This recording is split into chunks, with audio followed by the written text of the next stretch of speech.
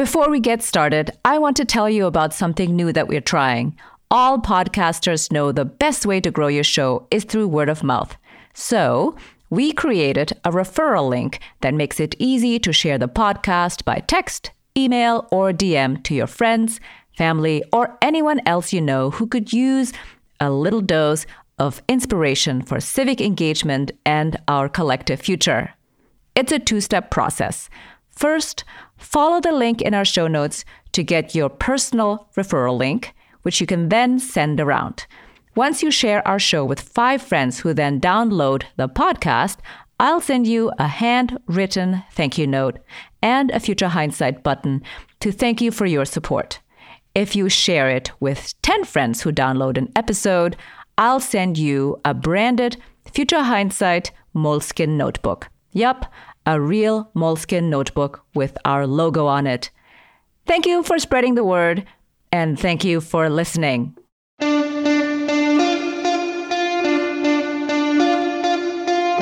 Welcome to Future Hindsight. I'm your host, Mila Atmos. Each week, I speak with citizen changemakers who spark civic engagement in our society. Our guest today is Leon Botstein. He's president of Bard College, chancellor of the Open Society University Network, and music director of the American Symphony Orchestra. With colleges and universities all over the country having to rethink how it's delivering education, we'll be going back to basics about how education should in fact serve our society. We discuss why democracy will only work when people have an open, critical mind, and therefore how crucially important it is to deliver high-quality education. The pandemic has sort of torn the mask off. The reality which we always knew was there, but were afraid to admit, the near total bankruptcy of the American educational system. The assumption is that after finishing high school, the individual is prepared to take a place as a citizen and as a working individual in the society. But as it is now, and what COVID has shown is how poor it's been, our secondary system does not prepare our nation for citizenship and doesn't prepare them for the world of work. Let's listen in. Thank you for joining us. No, my pleasure. So I thought we would start with the basics as we're thinking about higher education today. What in your mind is the purpose of a university or of higher education in general? A university education, that is the schooling that people get after secondary schooling, is fundamentally voluntary. Once you're finished, you can do 2 things. That's the presumption. You can get a job, earn a living, and the second thing you can do is you can take your place as a citizen. Presumably the education you've gotten is sufficient for you to participate in the civic life or the political life of the country in which you're a resident. What this COVID crisis has revealed is something we already knew, I think, that in the United States in particular, the elementary and secondary system is very poor. It's particularly poor and inadequate for those who are poorest in the society. America has a reasonably democratic system, but one that has never found a way to reconcile excellence with equity. The assumption that if you finish secondary school, you can take your place as a citizen and get a job, that simply isn't true. The fact is our secondary system does not prepare our people to really act responsibly as citizens, and that cuts across race and class. We have a secondary system in which people graduate without knowing how a bill becomes a law. They have no understanding of the Constitution. They can't actually tell you very much about the history of the nation. So we have an unprepared citizenry that is barely literate. Now take the economic consequences of a poor secondary and elementary system. We have largely citizens, for the most part, who cannot really gainfully be employed without further education beyond high school.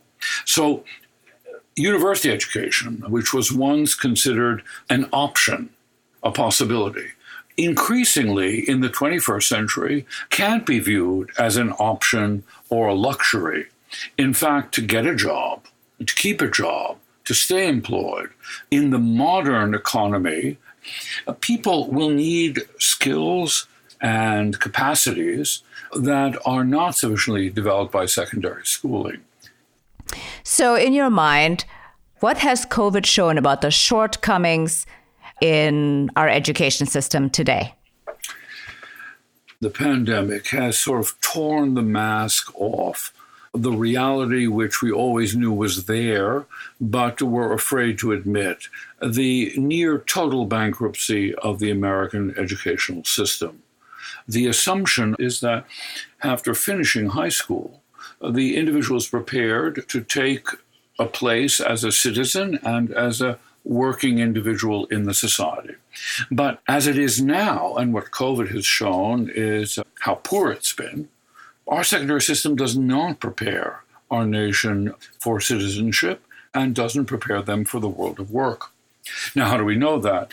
We know that particularly because in our circumstances, we have elected a government that has no respect at all for science, no respect for the rules of evidence, and very little respect for the rule of law, and that it prides itself in its ignorance and prejudice and flaunts it.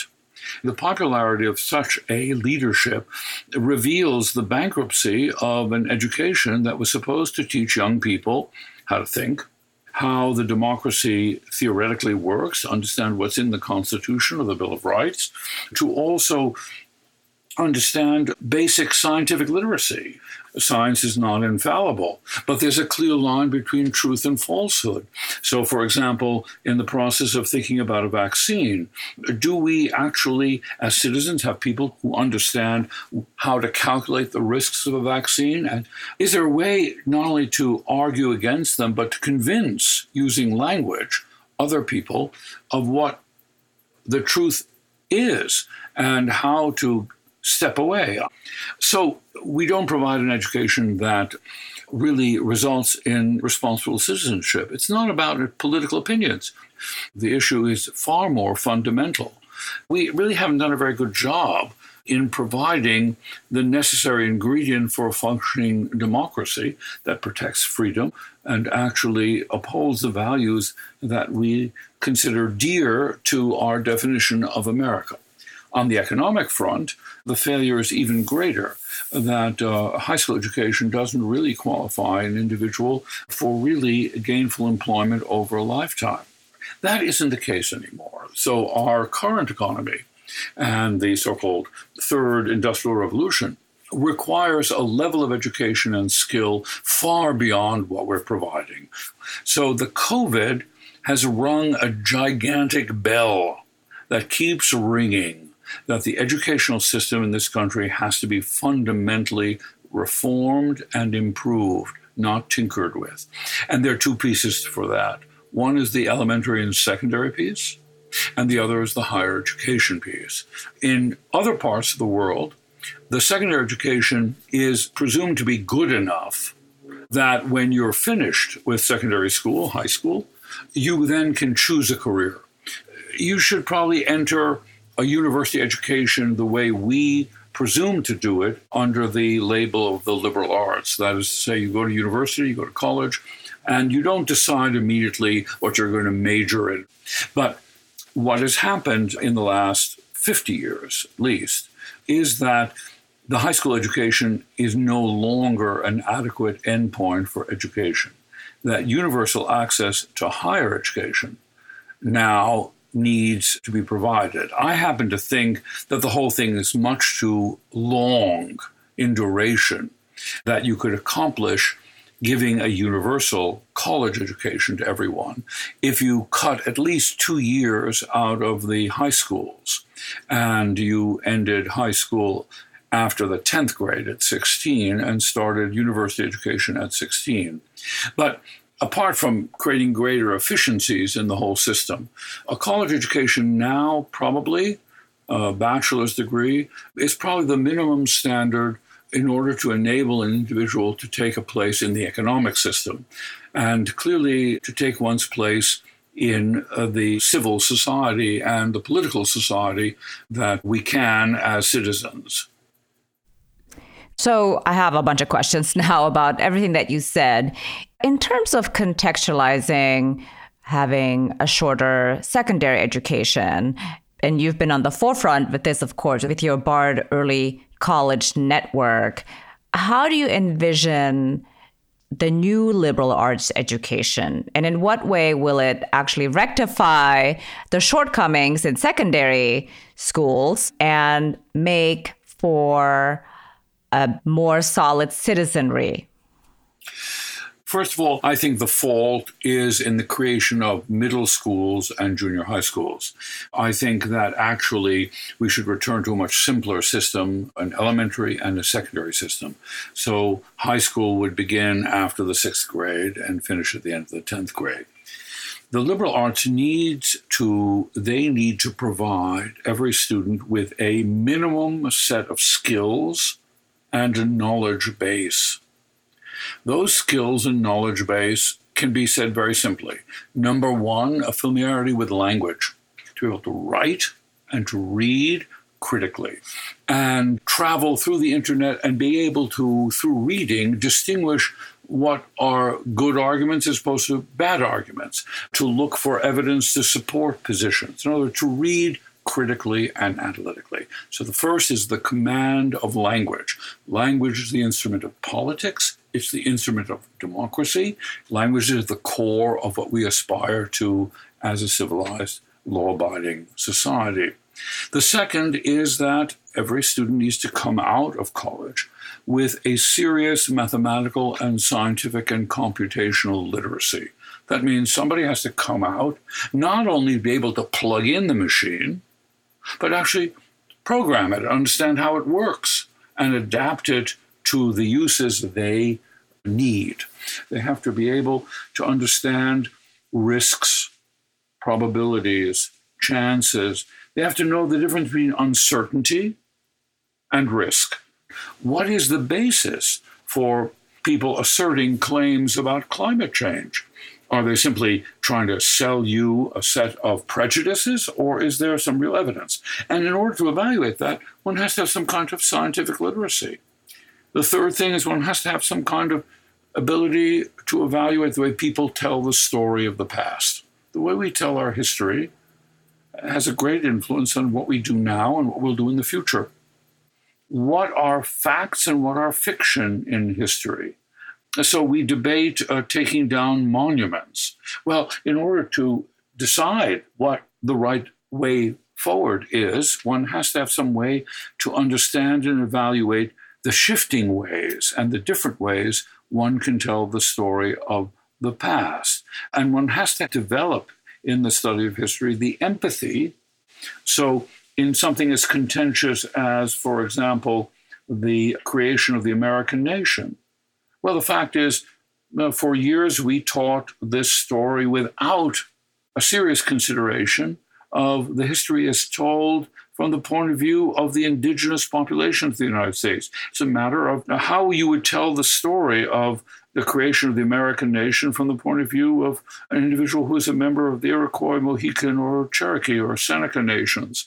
What would you think of the way you would tell this story if you actually had been transported from Africa as a slave? So telling the historical account of the world we live in is something every college student in the liberal arts should learn. And then finally, in my view, people need to develop a sense of their own power as imaginative beings, and that is the creative part of the individual's soul. So the appreciation of things like poetry and literature and music and art and film and design, the aesthetic imagination, if you will. Those are the fundamental building blocks that provide for a good life and a productive life and a responsible life. And the liberal arts are a way to get every student, every citizen, to explore and to acquire skills that then are the foundation for their deciding what they're going to do as a work life, and also how they're going to spend their time, the values they're going to follow, and live in a pluralistic society where people live side by side who are different. This week, Future Hindsight is presented by the Jordan Harbinger Show. As most of you know, Jordan is a podcast host himself and also the longest-running sponsor of our show. Jordan's podcast is one of the best interview shows available right now. So if you're in the mood for a fascinating conversation with someone at the top of their game, be sure to check it out. His style of interviewing brings listeners inside the minds of the most exciting people alive today. From athletes to scientists, from mob enforcers to FBI brass, he and his guests provide compelling stories and a rich collection of anecdotal information and lived experience. Jordan's show can help you think critically about the world or pass some time during lockdown. If you need inspiration or just a little pick-me-up, this podcast has you covered.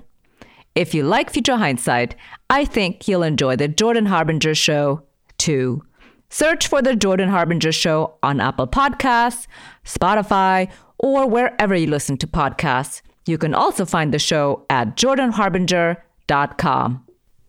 So, the Open Society Foundation has just endowed the Open Society University Network, and you have been named the chancellor of this university network.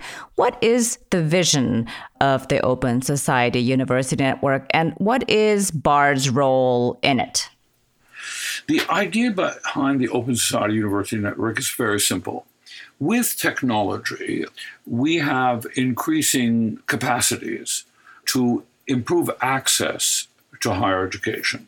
So the Open Society University Network is a common platform of universities and colleges around the world that voluntarily decide to join a common distribution network where students in countries and places all over the world who normally wouldn't have access to a high-quality education. So take an example. If you're a particularly disadvantaged population, let's say in Europe, a member of the Roma, or you are a Rohingya in Myanmar, or you are a person in any nation where you're not in a privileged elite and you show the ability and willingness to get a higher education, both undergraduate and graduate.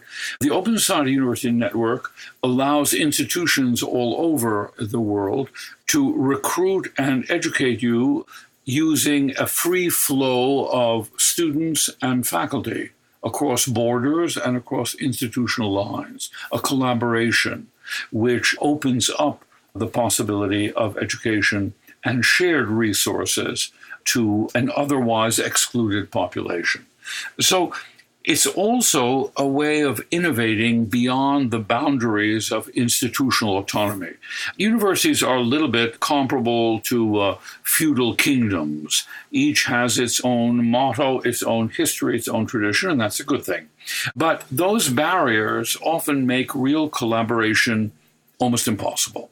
And the 21st century is a time when those walls that separate one institution from another need to be opened up. You don't want to necessarily tear those walls down, but there's no reason why a person shouldn't be able to attend one institution and access resources at other institutions.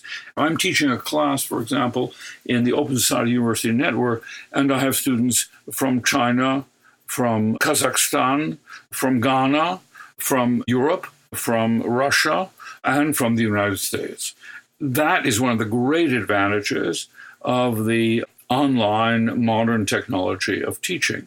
And eventually, some of those students in my class actually have spent part of their time on our campus, even though they're enrolled in a university in Russia or enrolled in a university in Europe.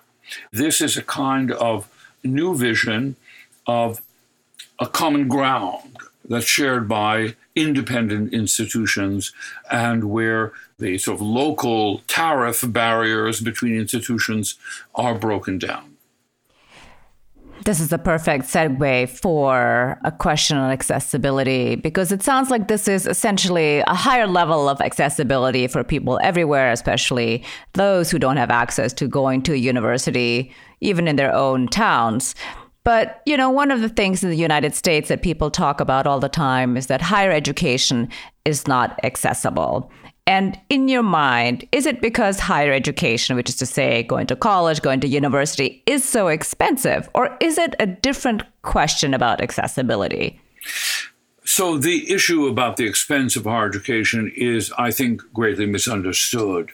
It's expensive only because the society has made very poor decisions of how to fund it. So there are two problems with the accessibility of higher education as we understand it now. Number one, people are rightly annoyed because we have paid so little attention to the education from kindergarten or pre-K to the 12th grade, the end of high school, let's say, that we've delayed getting the business done to the very end. So if you put college and elementary and secondary school together, you have 16 years of schooling.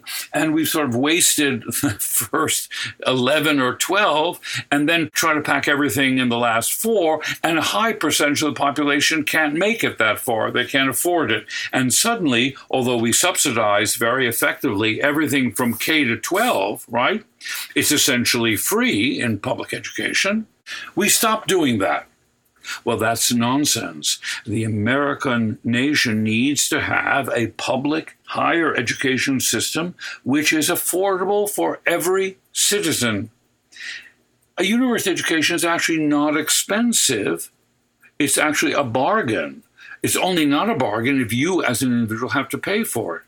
The per capita cost of incarcerating a prisoner in a jail in the United States is higher than that of educating them in a school. So it's not the cost of delivering the service.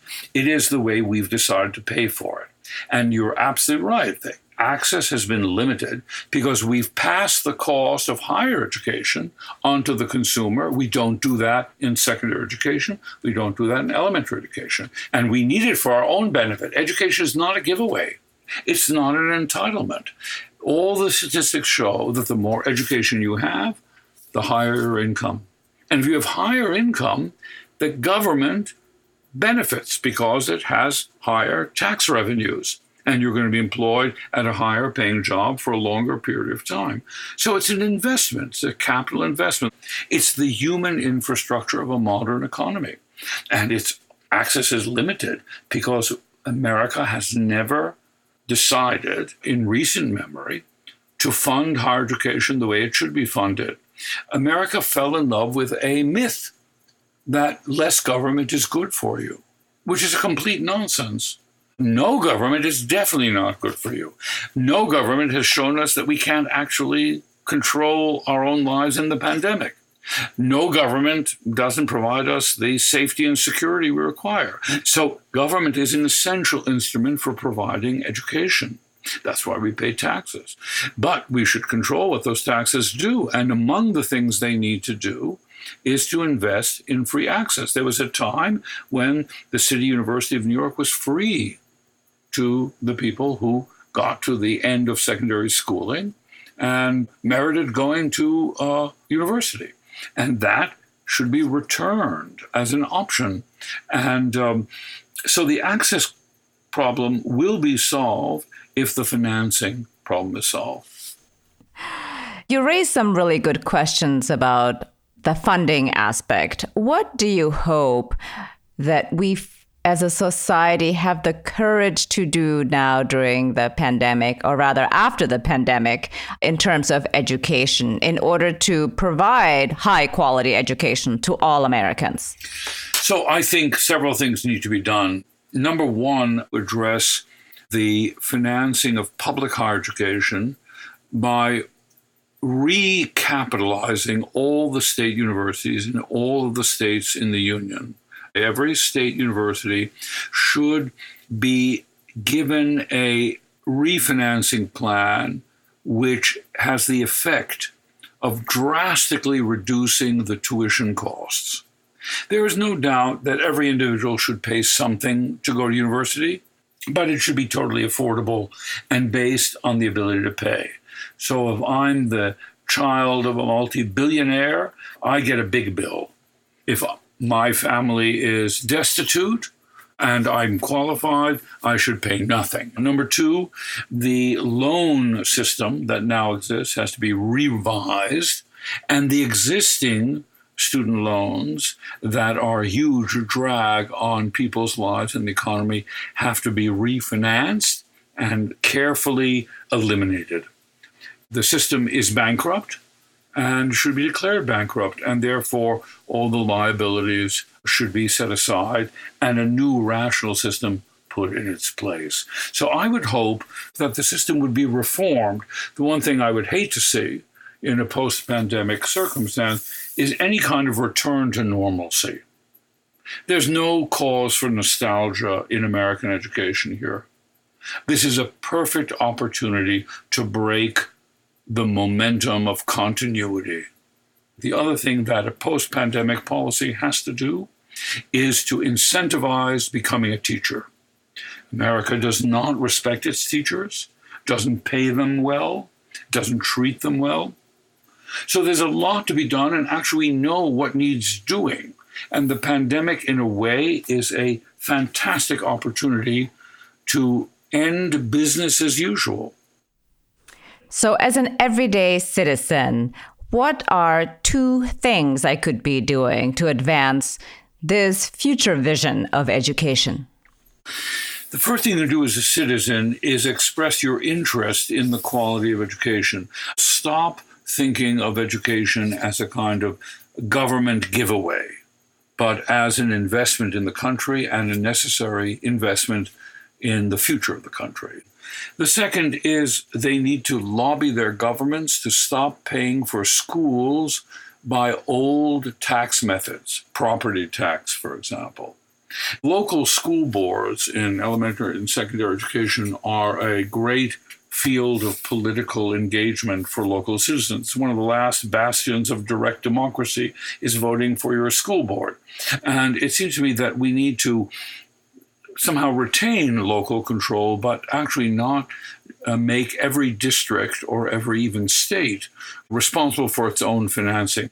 It's very important that the citizens really back a fundamental reform of the financing and governance of schools, and that there is also pressure on the states to relinquish the extensive overregulation of the schools. The amount of bureaucratic and quasi-legal restrictions on the management and governance of schools makes it impossible to make any change. And the population has to actually try to simplify the bureaucratic regulatory framework in which we try to operate good schools. I think that's easier said than done. In order to understand these issues more deeply, I think it takes quite a lot of attention and also knowledge about what's possible. It takes a large dose of common sense. I think we are in a revolutionary moment. Revolution is a good word in American history. It brought us the current republic. We're in a time for radical change, but as you suggest, radical change that is actually informed by what the problem is and how to solve it. One of the positive things the trauma of the epidemic has shown is the inadequacy of our healthcare system and the inadequacy of our educational system. So I think the population would be prepared to listen to a coherent, clear, simple, and straightforward plan to radically improve and change the situation and turn a new leaf. Agreed, 100%. Last question. Looking into the future, what makes you hopeful? I'm very hopeful that a coalition can be built that is about compromise and working together with a very quick and decisive agenda to address the major issues that face us, and education is among them. Education and democracy are inextricably linked. And we haven't totally honored that link. Democracy will work only with people with an open, critical mind. It will only work if people are tolerant of people who are different and respect those differences, and also find a common ground between them. And it will only work if we learn how to compromise, negotiate, decide, and to deal with one another with civility and not with violence. I'm hopeful because we have a chance actually to realize the promise of democracy and freedom. Our problem is not that we cherish freedom. Quite the opposite. Our problem is that we not only take it for granted, but we don't utilize it. And we don't utilize our rights. And in fact, we might be happier if we could blame somebody else, a tyrant. We are more than willing to become victims and to throw up our hands and not roll up our sleeves, so to speak, to make the world a better place. And because we feel so powerless, understandably, we give up. And when we give up, we sound the death knell, if you will, of democracy. And this is a moment, my hope is that people around the world will not give up hope, and that they won't actually use democracy to undo itself. So I'm hopeful that people will cherish democracy and freedom. We have to find a way forward that somehow gives room for a reconciliation of freedom and fairness. Yes, agreed. Thank you very much for being on Future Hindsight, and thank you for sharing your wisdom with us. Though, of course, it's totally obvious that a healthy democracy relies on a well-educated, literate citizenry that is able to think critically and engage in public discourse, it isn't often that we say that part out loud. And it isn't often that we have an opportunity like the present, of education as we know it having been upended, to actually make change. I know it seems that we have more urgent business between mass evictions and a tanking economy, rolling out the COVID vaccine and ending the pandemic. But if we don't act now to start delivering high-quality education, we're sure to lose our democracy. It may seem unlikely, but perhaps the best place to start is to declare student loans bankrupt and to start anew.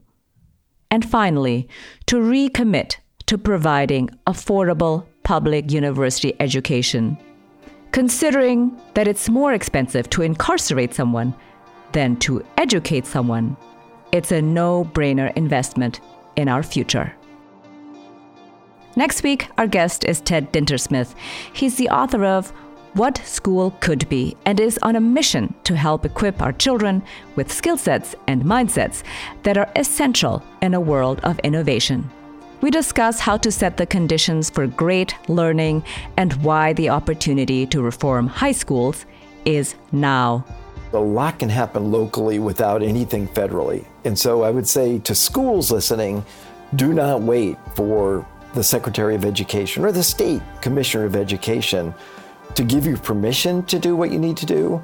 You have a great opportunity right now to do the most amazing things. Nobody's looking over your shoulder. The state-mandated exams, they're meaningless now. The curriculum police are off the job. Even colleges are dumping the SAT and ACT, which I think is healthy. There are great circumstances in place right now for schools to be bold about what they do. Until next time, stay engaged. I'm Mila Atmos. Thank you for continuing to listen to Future Hindsight. Our executive producer is Mila Atmos, the audio producer is Peter Fedak, and our associate producers are Miriam Zumbul and Brooke Sion. Be sure to listen to us on Apple Podcasts, futurehindsight.com, or wherever you enjoy podcasts every week.